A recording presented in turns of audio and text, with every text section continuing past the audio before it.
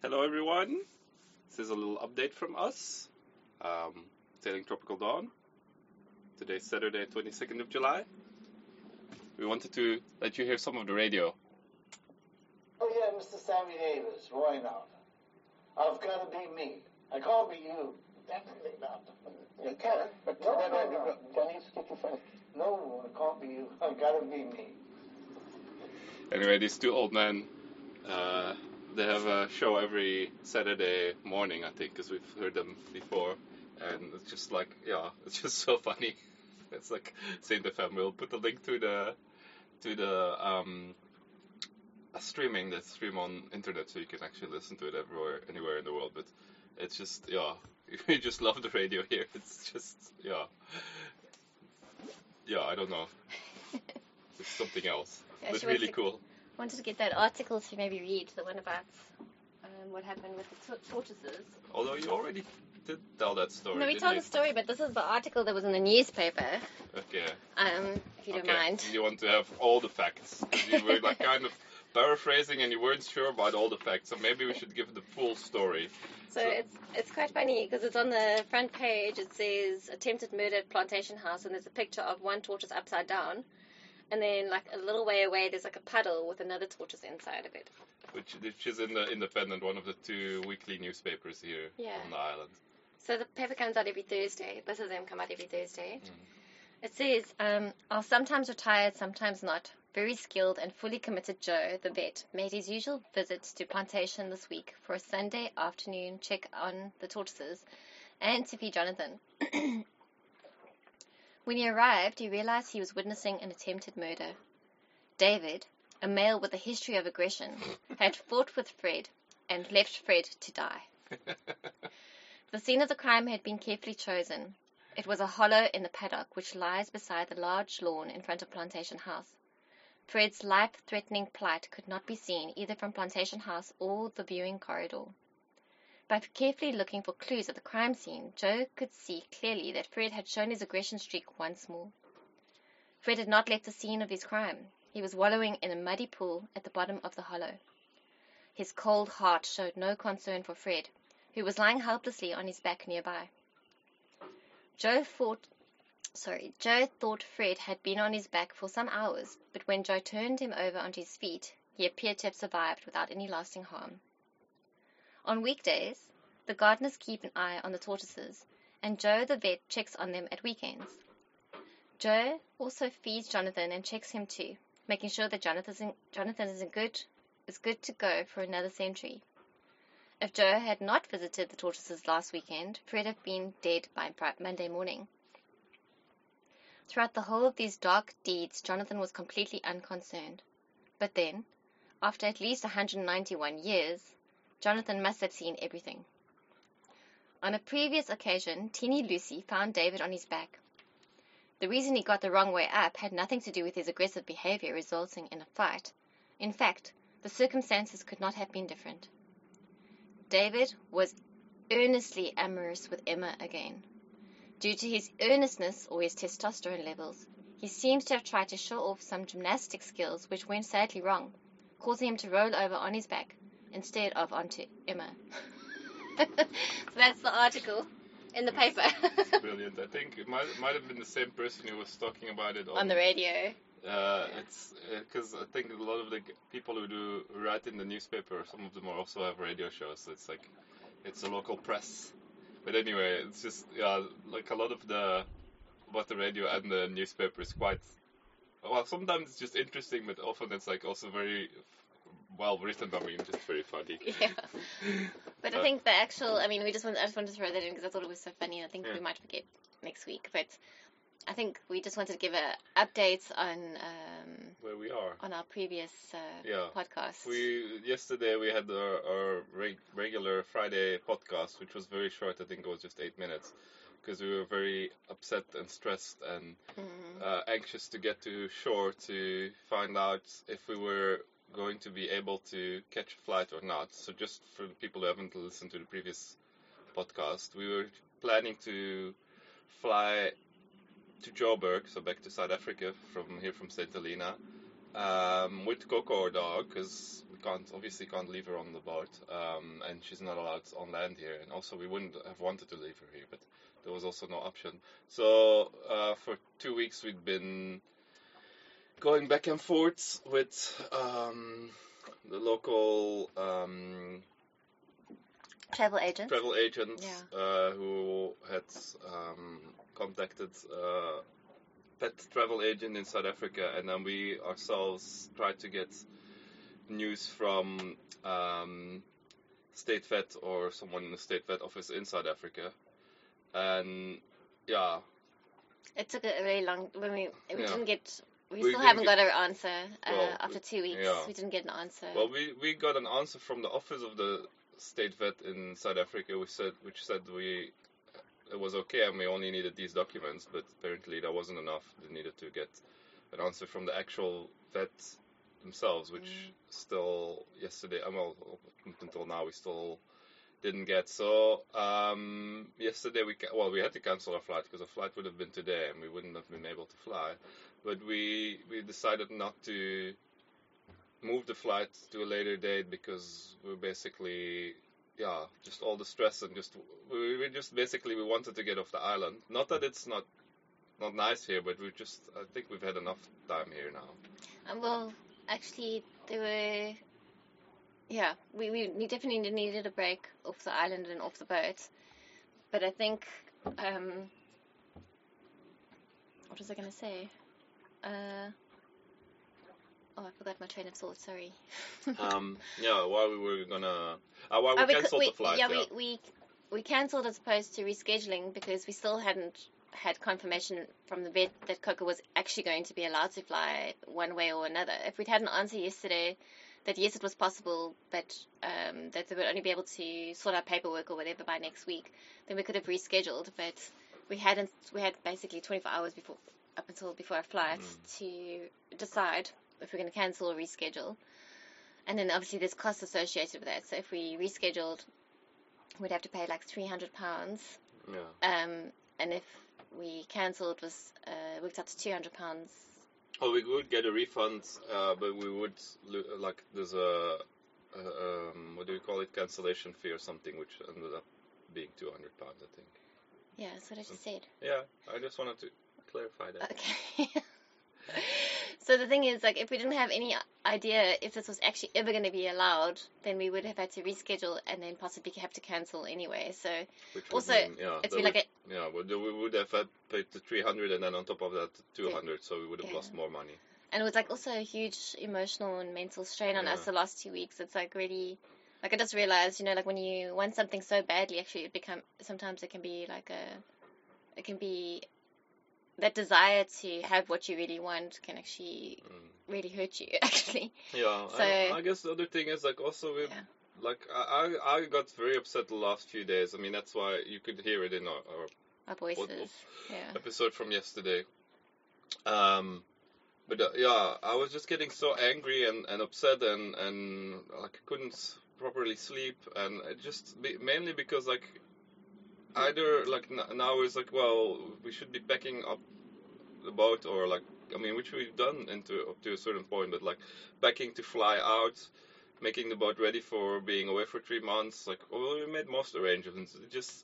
We were basically it wasn't clear what we were preparing for, either to fly back, which would be quite a big thing, and actually seeing friends and family in South Africa, which we were looking forward to, which is why we were okay with paying for a flight and going through the whole rigmarole of flying with Coco. But we also had to arrange for a crate to come in from South Africa, an animal carrier, because there's none on the island and no one could make one for us. Well, we couldn't get confirmation that one could be made for us in time, so we just flew one in from. So there's been like a whole lot of like admin around trying to. But actually, yesterday once we had an answer, like that the answer was like it's very unlikely that you're going to get an answer today, then we were kind of like we started to relax a bit more and come to terms and be more at peace with like, okay, now we know what's happening, we can start like planning for something else now. So we did tell friends and family yesterday. Obviously we cancelled the flight, which apparently we would have had time till today noon to do, but like there wasn't any point because I mean it was clear we weren't going to be able to fly. Anyway, so yeah, it's quite of a big relief. The interesting thing is like since we booked the flights, like especially since things were so difficult, like every couple of days you would ask like, did we make the right choice flying back, or like should we just? Yeah, that's true. So I mean, it's not that we were doubting the decision. It just, I guess. No, we really wanted to come home. We really wanted to see our friends and family and have some time off the boat. But there was also this like nagging.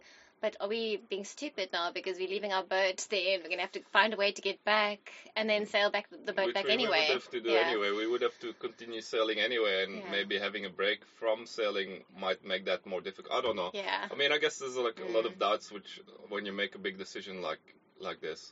So on the one hand, it's good that this decision has been made for us, and we're not even going to try now to fly out because we're just like, well, next week's flight is more expensive because, well, it's almost fully booked. So we would have to wait 2 weeks, and like Kay said, we wouldn't even know if Coco would be allowed to fly. It sounds like it would be, but like it's just like, yeah, anyway.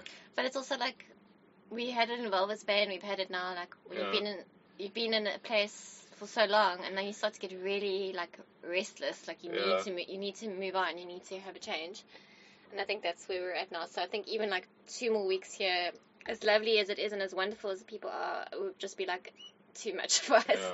Yeah, especially since we really had like made an emotional, mental like adjustment that some change is coming. Yeah. So we just want to let everyone know that we're okay with what's happened. And I mean, what I wanted to say is like, on the one hand, this is just like making the best out of the situation. Yes, yeah. But I mean, there's also something to be said for actually doing a complete crossing of the South Atlantic. Yes, I mean, I think we felt like we could fly back and not feel like we hadn't given this a proper try, but there's like a bit of a symbolic thing of actually crossing an ocean from one continent to another, which I think will, I mean, I guess it's just like we're trying now to see all the positive things of continuing to sail, which is also we'll see a bit of Brazil. We might still see some of the yachties we've met here, although most of them left here like over a month ago, and by the time we get there, some of them are still in Cabo Dello, which is most likely will be our first stop. I think most of them will have, or all of them probably will have left by then, but still, we get to see a bit of Brazil. We don't need to leave the boat. We don't need to plan coming back to the boats and leaving Coco behind when what would have been the plan, like, because we would have had to sail the boat back anyway. Yeah. So I mean, there's some positives also. And yeah, so the plan now is the boat is pretty much ready. We just want to top up our gas bottles. Water, but the gas bottles they only do it on Thursday. Yeah. So we'll fill those on Thursday. We'll spend the week getting the boat ready to go, which pretty much is ready, like we did, like the important stuff we did. And then we'll probably sail on Friday for Cabo Dello, which should take us about 2 weeks.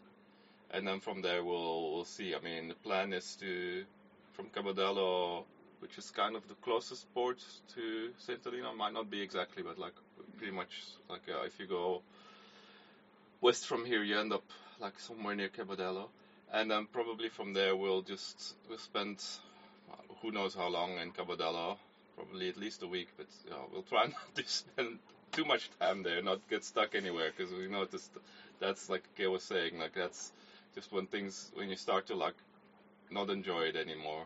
But on the other hand, after a big crossing, you do need a bit of time to recover. So, but from there, it would be like fairly easy sailing south, like along the coast, and there's a few places we can stop. So it wouldn't be very long sails.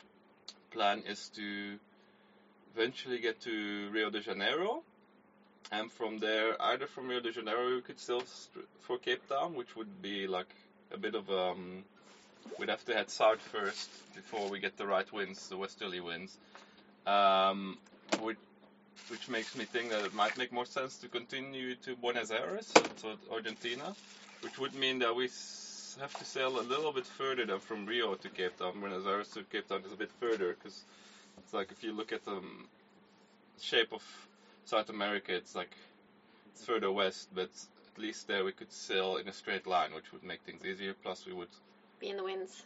Yeah, the winds would be like favorable. We wouldn't have to look for the right winds, and plus we would get to see another country. And I mean, Buenos Aires, I think, might be a lovely place. But that's all future plans. We don't know exactly when or where we will stop.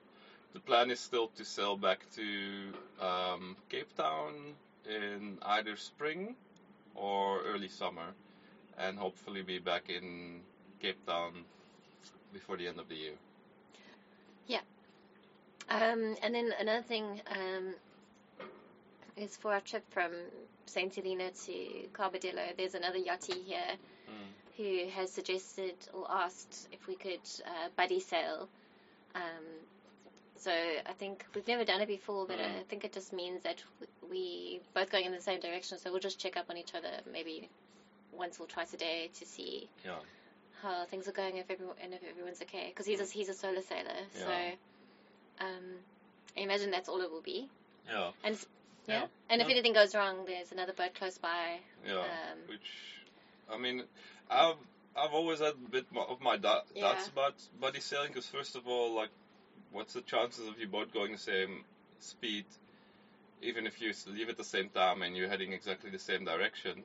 At least his boat is also a monohull, about the same size as ours, so it probably would kind of have the same speed, but even then, like, So I'm willing to give it a try, but it's more kind of to help him out than, I mean, I don't, for myself, I don't see for us a benefit, but I can see that it would be beneficial to him because he is by himself, and so we'll see how that goes.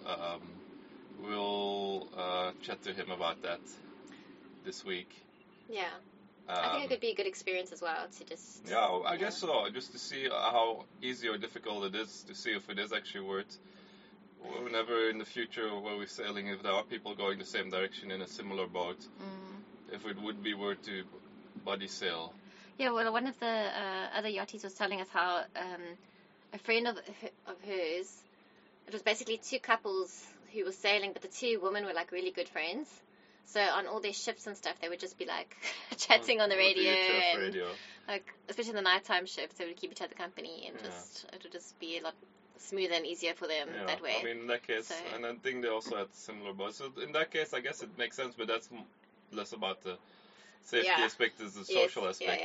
I mean, it's interesting because here when we're at anchor, like the VHF radio is always on channel 16, which is if you're on the water, 16 is like the channel you always have to be on channel 16 because it's the safety, like if anything important or if you have to send out a mayday, or it's on channel 16, which also means you're just not supposed to be like chatting for a long time. If you have a longer thing to say, you have to switch to another channel. But obviously, if you're in the middle of the ocean with no one around, then I mean, they might still switch to another channel, but anyway, I was just thinking about that. It's like, you're in the middle of the ocean, there's no one else anyway. So we'll see, because I think VHF range is about, in the best optimal conditions, is about 40, maybe 50 nautical miles, which... How many kilometers is that? It's a nautical mile is 1.8 kilometers, so, well, it's pretty far. It's like 90 kilometers, so it's quite far that you can still talk to each other. But on the other hand, on a passage that takes probably about 2 weeks, you do there's a fair chance you end up drifting further apart than that. But I don't know. I guess it's an interesting thing to see how easy it is to. And also, what if we are starting to drift out of each other's range? If that would mean that we don't have to go slow down, or I guess that's what we want to figure out. Well, chat to him about how he sees it, because I mean, I'm happy to do it, but I also feel like, I also just want to sail. So if I'm like, I don't want, it's the same actually when you're driving. Like sometimes when you're driving somewhere, it's like, we're all going the same direction, let's drive together. Obviously traffic is different, but I often find it more stressful because now you're trying to keep an eye on another car in front of, behind you. unless obviously it's like you're driving to the Tankwakaru, which is in the middle of nowhere where you don't have cell phone reception, then you want to stay close to each other. Okay. In case of an emergency. But yeah, anyway, so it's a bit, I feel a bit the same about buddy sailing. I'm just like, it does sound like it could be more stressful, Okay. but we'll see. Yeah. Hey? Sounds good. Yeah, so this is just a little extra podcast episode to give everyone an update, because yesterday's was like very short and like it was Very moody. very moody, and basically we don't know what's happening. Now we know what's happening, and this is what's happening. As we'll be offshore for probably about 2 weeks, we'll do the same thing as we did when we were sailing from Walvis Bay to here. We'll record a few podcast episodes, and just so that there's gonna be a new episode every Friday still. So yeah, we've got a few episodes in our head that we wanna record. And yeah, we'll on the next episode we'll share our link again with for the tracking, if you wanna see where we are, and even if you wanna send us a text message on Garmin InReach, then you can. But I guess that's it for this week, hey? Yeah. I don't think we've got much more to say. Just the update. We're going to Brazil. We feel okay about it. We feel okay. We're actually happy. We're actually, like yesterday evening and like last night and this morning, we've actually felt better than we've felt the last week or even 2 weeks. Yeah. So I think it all feels right. What's happening, and yeah, we're gonna sail further west. Well, that's it for this week's episode. We'll be back on Friday with a new episode. Till then, bye.